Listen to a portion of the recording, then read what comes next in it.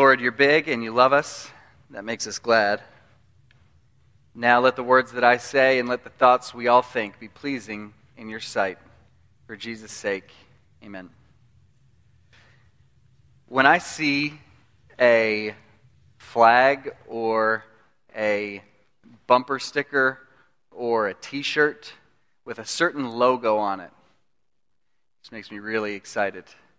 And actually, I didn't plan this at all, didn't prep it, but our own Josh Simons in the back in the tech booth, I came in this morning and he's wearing it on his shirt. Didn't say a word to him. It's this logo right here. The Florida Gator logo, the University of Florida. And the reason I get so excited about that, it's my alma mater, right? So what I realize that when I'm thinking, when I usually will make conversation about it and try to figure out, well, what's this person's connection to our great university? What I'm really getting at when I'm asking that question, though, I realize is, do we have a common heritage? Do we have a shared heritage? There's something powerful about a shared heritage, right?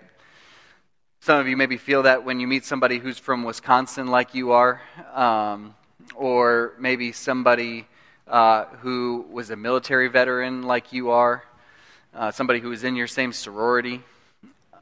There's something powerful about that shared heritage, and I guess what I'm wondering this morning is, what if there was an ultimate version of that?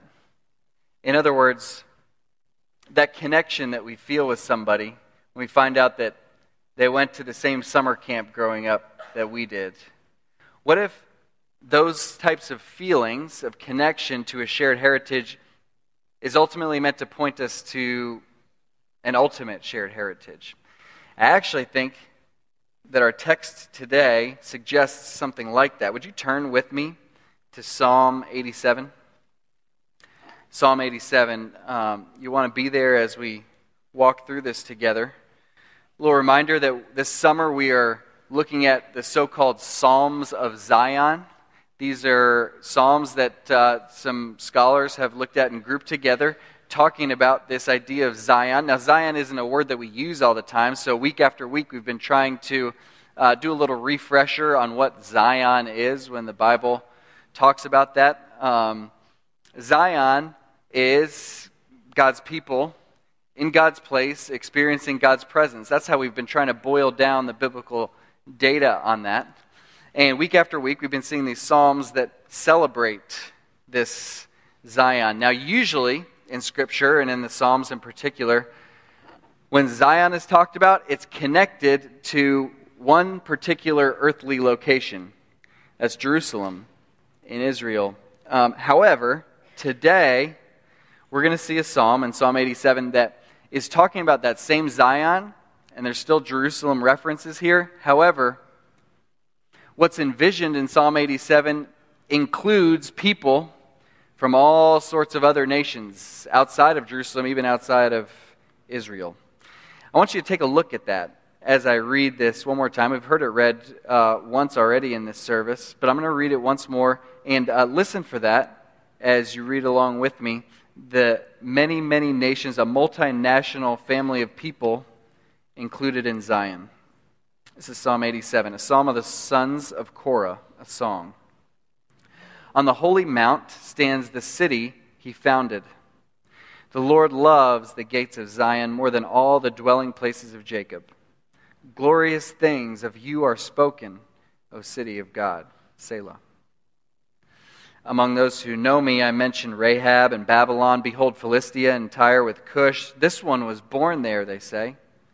And of Zion it shall be said, this one and that one were born in her, for the Most High himself will establish her. The Lord records as he registers the peoples, this one was born there. Selah. Singers and dancers alike say, all my springs are in you. That's the word of the Lord. Now, you saw the word Selah twice in that text, right? So that tells us this scripture text, this psalm has 3 sections, and we're going to label those sections the God of Zion, the people from Zion, and the celebration in Zion. And we'll walk through those 3 in turn. First, the God of Zion. And what we're going to see in the first 3 verses is that the glorious God of Zion makes Zion itself glorious. The glorious God of Zion makes Zion itself glorious, and that's going to have profound implications actually for us as a church. I want to make sure that you didn't miss it earlier in the service or earlier this summer. We realize, right, that our own Robbie and Maggie have written a song to go along with this sermon series. It's called Glorious Things of You Have Spoken. We read it a few minutes ago. This psalm, Psalm 87, is the psalm that those words originally based on when John Newton wrote them before Robbie and Maggie reworked it. Verse 3 is where that title comes from. Question, though. Glorious things of you are spoken. Glorious things of whom are spoken? Who is that talking about? Would you look with me again at verse 3?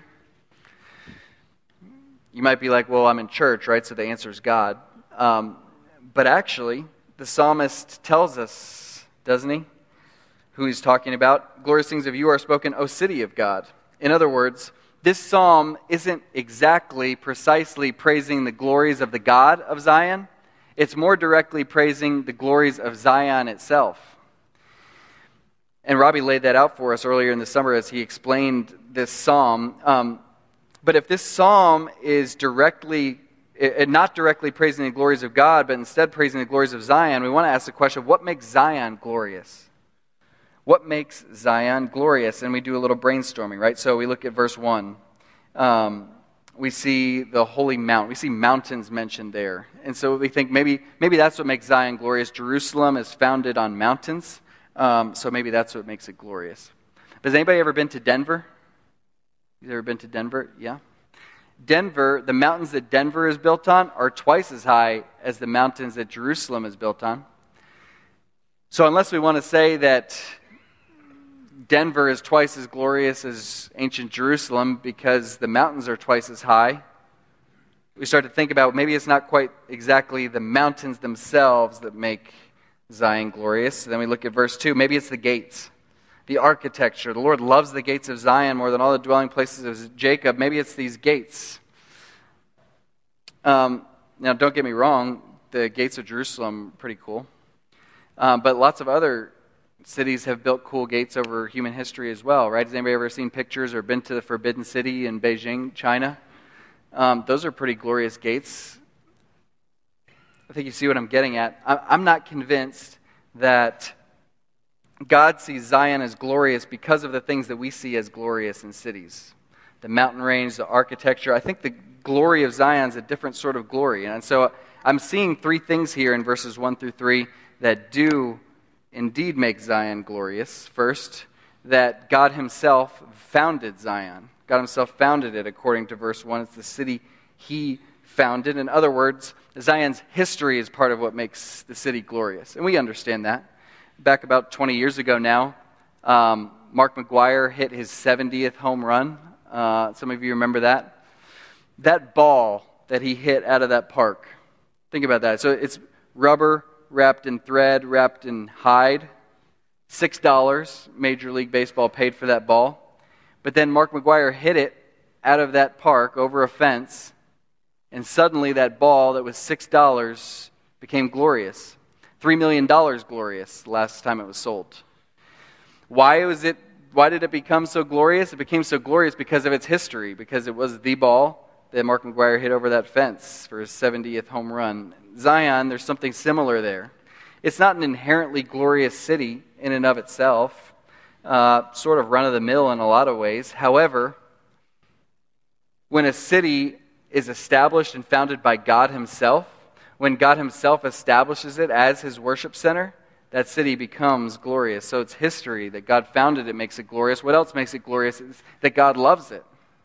Verse 2, the Lord loves the gates of Zion more than all the dwelling places of Jacob. This is God's electing love. The sort of love that's talked about in the Scripture is having no real reason besides that he says, I choose to set my love on whom I choose to set my love.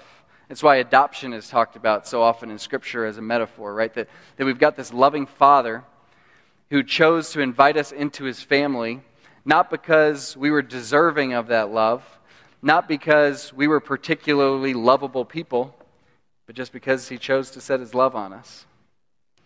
It's the same way with Zion. There's lots of cities in Israel. That's what verse 2 is talking about when it says all the dwelling places of Jacob. But God set his love on this one particular city above all others. Final reason, verse 3, God put his name on Zion. You see it in verse 3? It's called City of God. Zion gets called the City of God. It's like when friends come to visit from out of town, sometimes drive them by Michael Jordan's old house, right? That house is big and beautiful, obviously, but there are a lot of big and beautiful houses around here. It wouldn't maybe warrant more than a raise of the eyebrow under normal circumstances, right? But when you say, oh, but this is the house Michael Jordan lived in, or they notice it because there's a huge 2-3 on the gates, then it becomes something that's awe-inspiring, right? This was Michael Jordan's house. And it's the same way with Zion. Zion is just a city until God says this is the city of God. Summary. Zion is special, but it's only special because of the God who chose to make it special. You've hung with me during this. Now I want to get to the implications. I think they're massive for us as a church. And let me just review why this has anything to do with us as a church. Remember, we've been saying over and over, Zion is God's people and God's place, experiencing God's presence. And so we've been showing in Scripture how sometimes that can refer to ancient Jerusalem here on earth. Sometimes it can refer to, in Scripture, Jesus Christ, the ultimate meeting place between God and his people. Sometimes it can refer to the heavenly Jerusalem that's to come. That's going to be our ultimate Zion when all these promises about Zion come true. But here and now, one of the most immediate reference for us in Scripture, the New Testament applies these Zion passages to the church, to us, God's people, gathering in God's place, experiencing God's presence. So I want to just take a moment here at the end of this first point to talk about how this applies to us as a church.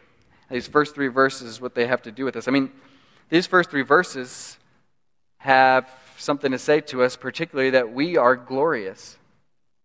And it may not feel that way all the time, especially when we've got people that we thought were friends who then get on social media and write about people like us as narrow-minded bigots, and it comes as a surprise. It can hurt. We sometimes feel exactly the opposite of a glorious people. Sometimes it feels like we're the scum of the earth. However, no matter what it seems like or feels like at any given moment, Psalm 87 and so many other scriptures say that the rock-solid truth about us is that we are a glorious people in the eyes of the only one whose opinion really ultimately matters about us. And not only that, but one day this God will make sure that we are seen to be glorious. We will be revealed to all creation as glorious and will be seen as such. Summary, here and now, glorious things are not spoken of us very often, the way verse 3 talks about. However, one day all creation will marvel at Zion, at the church, at Christ's pure, spotless bride. So we're glorious, but the flip side of that is, from these first 3 verses, we're not glorious because we're just really morally upright people, right? We're not glorious because we're attractive in all the ways the world finds people attractive. We're a glorious people for the 3 reasons that were already laid out about Zion. We're glorious because God established us, his people, all around the North Shore right now. Foundations are being poured. It's construction season. The quality of those foundations will play a large part in determining how long those structures stand. It's the same way with us. It's because God established us and poured our foundation that makes us have an unshakable, lasting glory. Second, God set his special affection on us. He loves us with an electing love. It's like there's a sense in which I love everyone in this church, but I don't love everyone in this church in the same sense in which I love my wife. Right? It's the same with our God, and it's the same with our God in his relationship to Zion. Sure, he loves everyone, but he doesn't love everyone with the same electing love that he loves his people, his special, chosen people, Zion. And third, we're glorious because we're the people identified with God. Just as in verse 3, one city is called the city of God. We are the people identified with God. He's put his name on us and called us the people of God, and no other people on earth can claim that. So what you're seeing here, I think, and what I was struck by in looking through these first 3 verses is even in a psalm that technically is praising us, Zion, it's not really about us. Right? It's really about the God who makes us glorious. And any glory that we have is the sort of glory of moonlight, right? It's just a reflected light that comes from the true source of glory.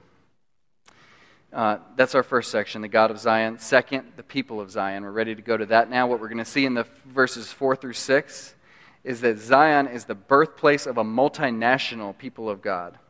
Zion is the birthplace of a multinational people of God. First day of school's coming up. Anybody excited for that? Not many people. Some parents are excited. Anybody dreading that? Yeah, it's okay. One thing that I actually, as much as I dreaded going back to school, the first day of school every year, the one thing I was really it was kind of fun on the first day is when your teachers call roll and you find out who's in your class. Oh, I've heard of that person before. Oh, that's who they are. Oh, that person's in my class. And you get to see, it's kind of exciting to see who's in your class. Here in verses 4 through 6, we have kind of like a heavenly roll call going on, starting in verse 4. And I have to believe that the original readers of Psalm 87 would have been shocked by some of the names that show up on that roll call. I mean, these are some of the enemies, some of the oppressors, some of the enticers of God's people historically, and now they're showing up in Psalm 87 as on the heavenly roll call. Take a look at it. Rahab, that's not the Rahab not the woman from Canaan, different spelling. This is another name for Egypt, who took God's people into slavery. Babylon, who took God's people into exile. Philistia, who was a constant thorn in the sides of God's people. On, and now they're showing up on the roll call in heaven. And then verses 5 and 6 take it past the nations down to the individual level and says, of all these people from Egypt, people from Tyre, people from Philistia, people from Babylon, it will be said of some people from all of those places, they were born in Zion. They were born in Zion. This one was born in Zion. That one was born in Zion. And if you're reading Psalm 87, having read everything that comes before it in Scripture, you'd realize just how shocking this would have been to the original readers. The history here, there's certainly some exceptional moments in the Old Testament in which people from enemy nations, so to speak, end up putting their faith in the one true God and being used by Him for His glory. We think about Ruth, who was from Moab, but then became the grandmother of the greatest king in Israel's history. We think about Rahab, not this Rahab, but the other Rahab, right? The Canaanite woman, a prostitute who puts her faith in the one true God and ends up in the hall of fame of faith, so to speak, in Hebrews 11. So there's exceptional examples like that, but even in those cases like Ruth and Rahab, those people were not born in Jerusalem. They weren't born anywhere in Israel. They were quite decisively born in foreign nations. Yet Psalm 87 is somehow conceiving that some of these people from these faraway lands, it will be said of them that they were born in Zion. What could this possibly be talking about?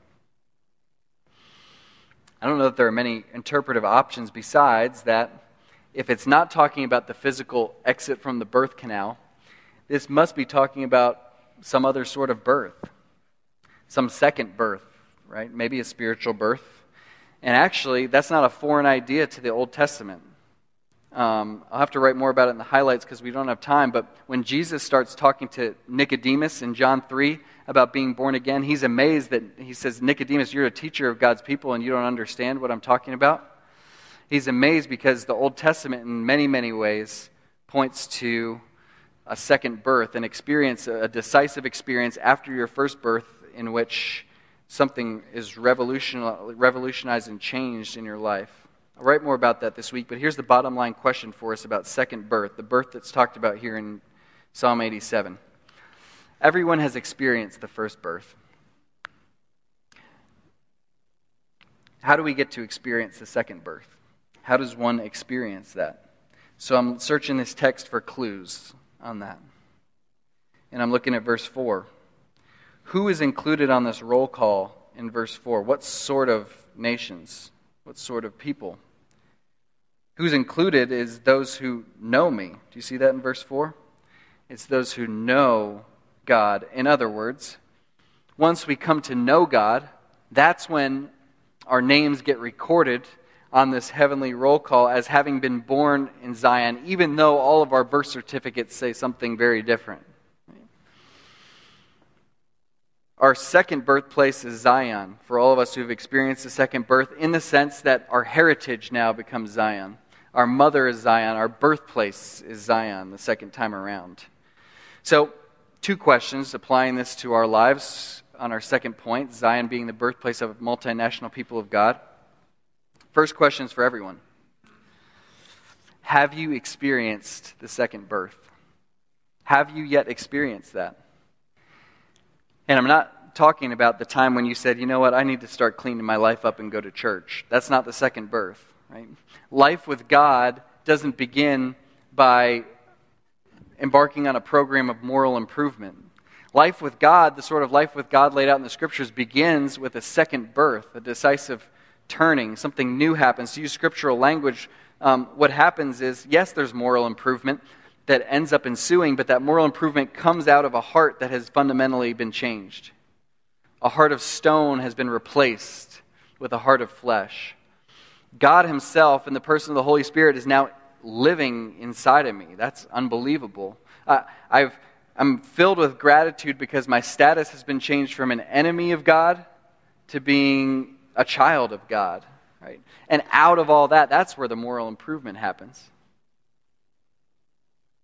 It's an incredible experience, and so I just want to ask again, have you experienced the second birth? If you haven't, today could be the day. There's no reason to wait. The second question I want to ask, though, on the second point is for those who have already experienced the second birth.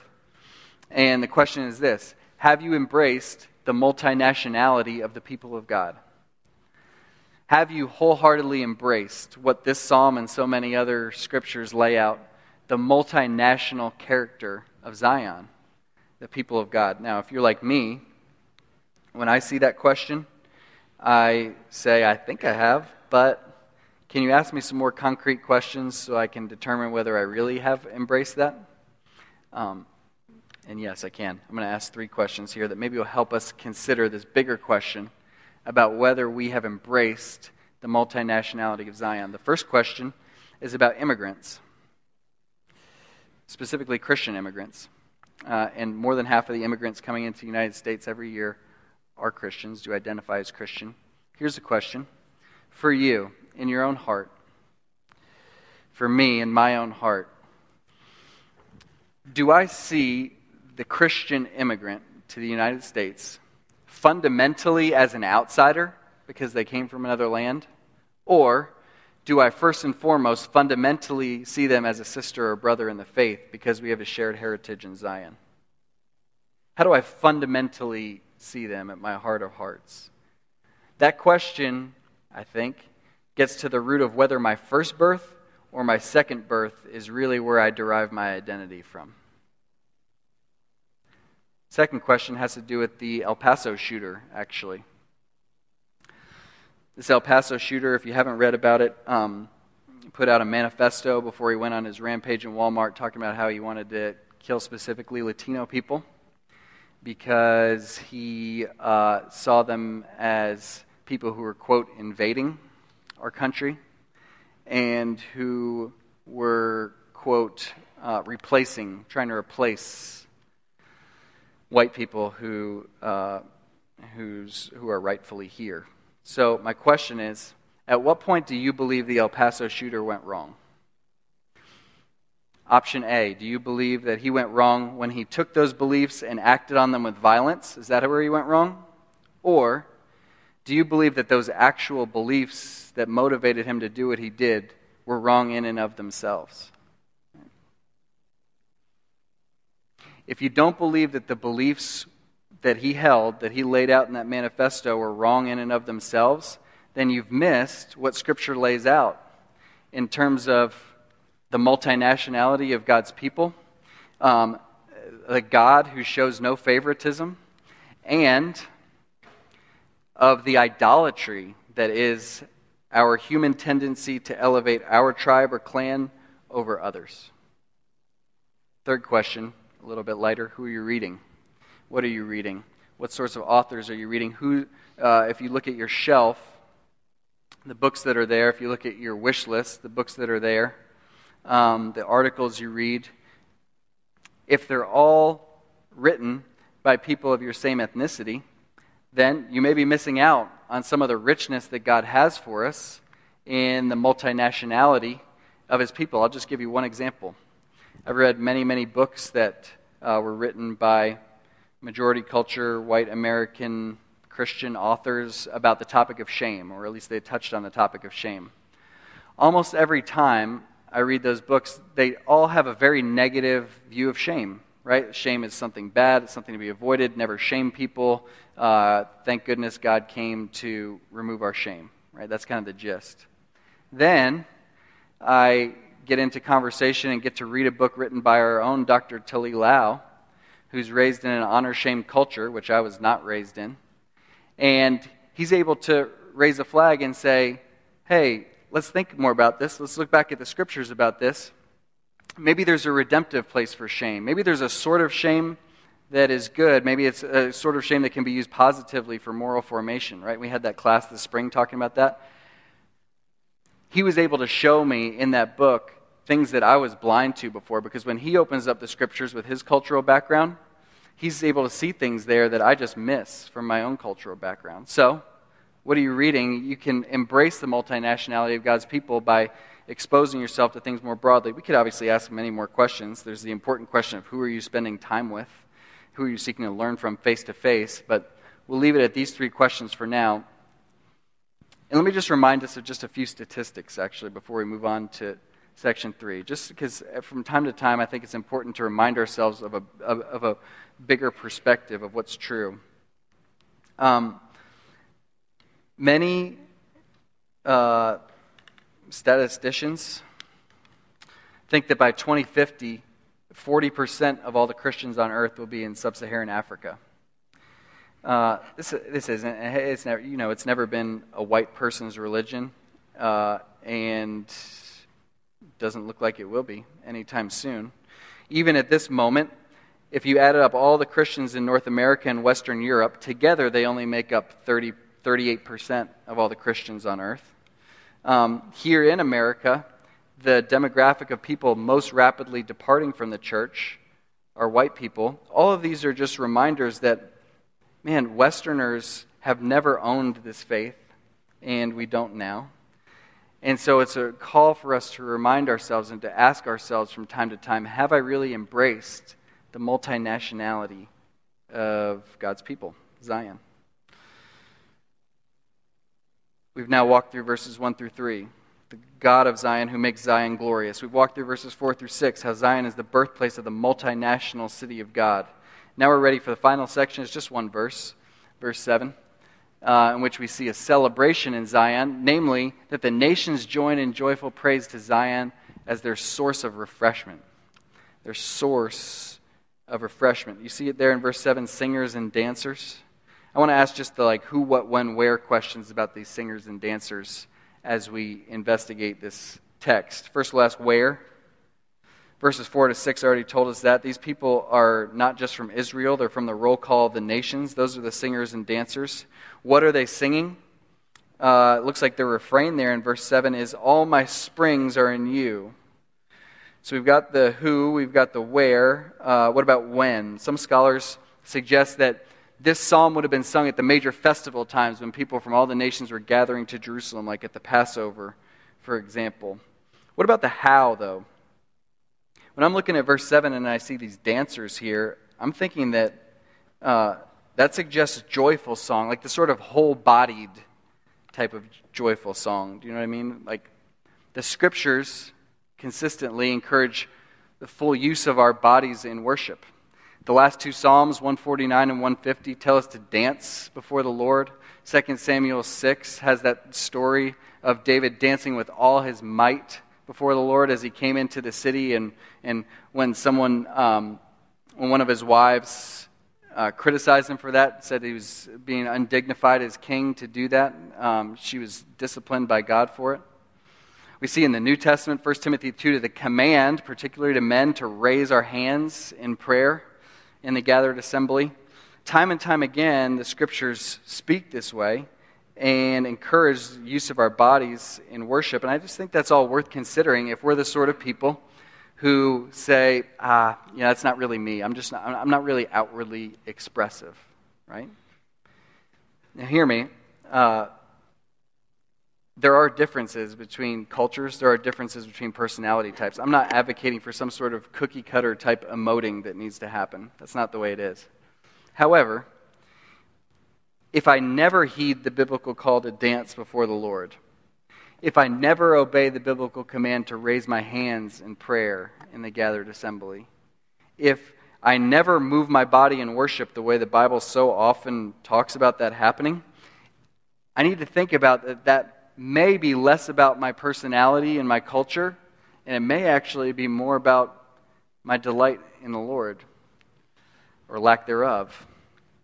That's especially true for, I've had this conversation with some people who said, that's just not me. That's not my personality type. I'm more reserved. Great. Then we watch a football game together, and they're jumping out of their seat, hands up, yelling at the top of their lungs, and I'm like, if football is able to produce a sort of delight in you that helps you to overcome your natural aversion to emoting,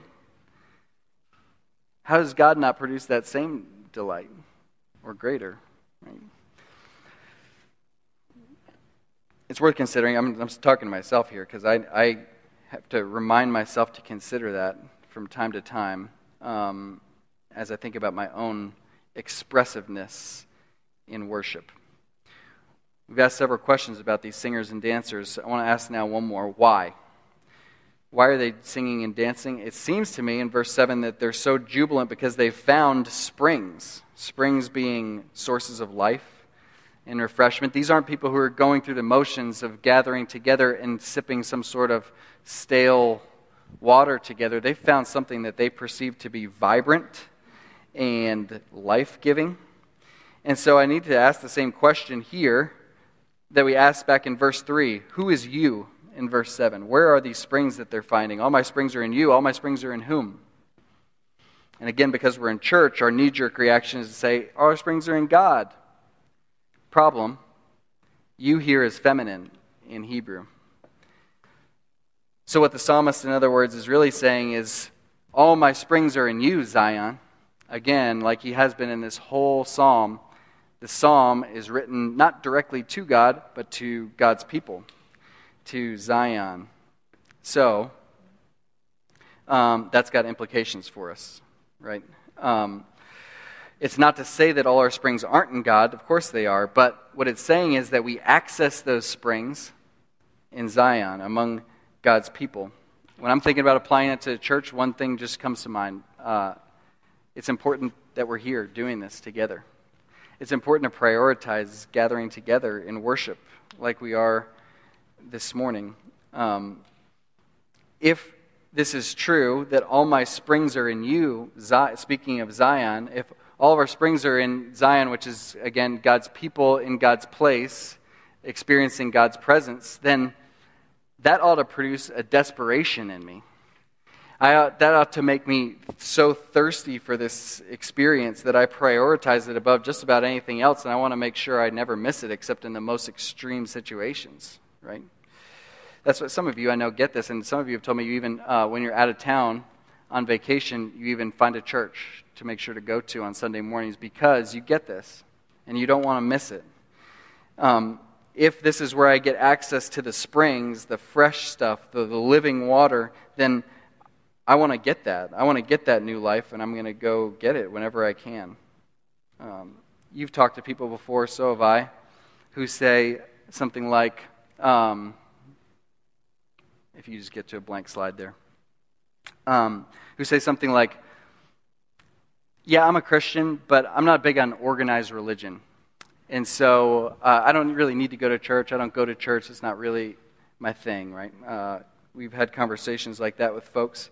And if that's you this morning, first of all, let me just say I get it. I really do. You've seen people be hurt by the church. You may have been deeply hurt by churches in the past. You may have come to church at some point hoping to find these springs. You were hoping that this would be the place you found life, something living, and instead you looked around and just saw cold, lifeless death. We're sorry for what you've experienced. We get it. However, I do want to say, bailing on church altogether would be a mistake. I really, really deeply believe that because of what we're seeing here in Psalm 87. When I was in seminary, I saw this quote from a 3rd century African theologian named Cyprian, one of the great fathers of our faith in the early centuries. And it shocked me when I first heard it. I didn't know what to do with it. Here's what he said. The one who does not have the church as mother cannot have God as father. The one who does not have the church as mother cannot have God as father. And when I read that for the first time, I was like, no, that's too extreme. That can't be right. But what I've found since then is that many theologians, many pastors over the centuries since then, in many, many places since then, have looked to this quote from Cyprian and said, yeah, that's exactly spot on. That's the way it is. And the reason is because so many scriptures do what Psalm 87 does here and lay out that the present-day Zion, the church, is meant to play a motherly role in our lives. How so? Well, the church is meant to nourish us, to strengthen us, to grow us up into maturity, right? And so to say, oh, no, I don't need the church is something like the young child who gets mad at his mother and says, I don't need you anymore, I'm going to run away from home, and tries to strike out on his own, right? It's incredibly arrogant for us to go that direction when the church is meant to be mothering us.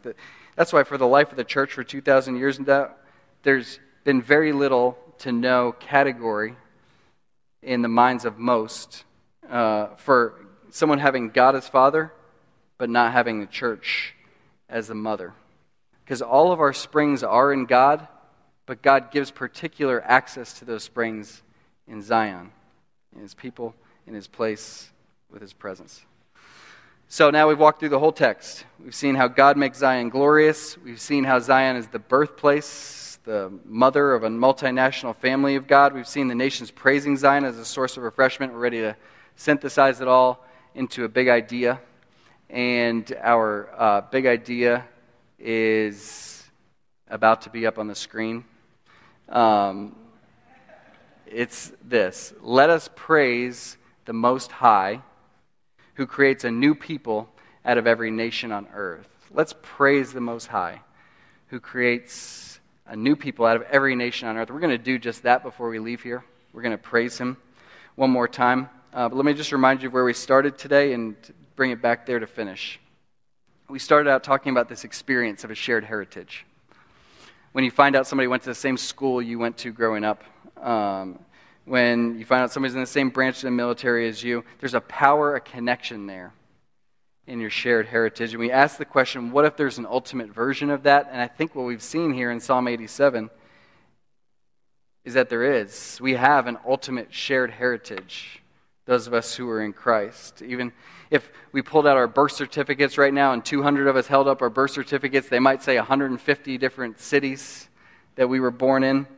There's a truth, a deep, deep truth that in a real sense, those of us who are in Christ have the same Father, God, the same mother, the church, and the same birthplace, Zion, when it comes to our second birth. And as much as I love getting to come across somebody who's wearing a Florida Gator thing and we can talk about what it's like to step over alligators on your way to class on campus, and not many people have shared that experience, so it's special to have that connection. It doesn't compare at all to the connection that we have with somebody who has experienced that second birth that we've experienced. Because that connection goes to the very, very deepest parts of what's in our hearts. It's a new people of God that He's created from many nations, all who have experienced the common heritage of a second birth. But this new people wouldn't be possible without the work of Jesus Christ, who paid the price to purchase this people from among all the nations. And the price he paid was his own blood, his life. When he laid his life down voluntarily on a Roman cross 2,000 years ago, and on that cross he was paying the price that you and I could never pay, taking the punishment for sin that you and I deserve to take, so that we could be reunited with God. And when he rose again from the dead 3 days later, he inaugurated a new era in which this multinational family of faith would come together as one, be united from all of the nations together in worship of the one true God. So I'm going to pray in a moment, and then we're going to sing a song that hits on a lot of these themes that we talked about in our text, while this song also lifts up that one, Jesus Christ, who made all of this possible. Let's pray. God, we thank you that in Christ you've made it possible for us in this room and beyond, from all the nations on earth, despite our great differences in culture and personality, to nevertheless be united in the common deep heritage of having a second birth in you. With you as our Father, and the church as our mother, and Zion as our birthplace. Lord, help that to be the deepest part of our identity. Help that to be so core to our being that no other aspect of our identity rivals that or takes its place as an idol attempting to dethrone you. Lord, help us to be a people who manifest that love and multinational unity with one another, and help us to bring glory to your name in the process. For we are your people, for your own possession, who live for your glory as reflecting the glory that was given to us. In Jesus' name, amen.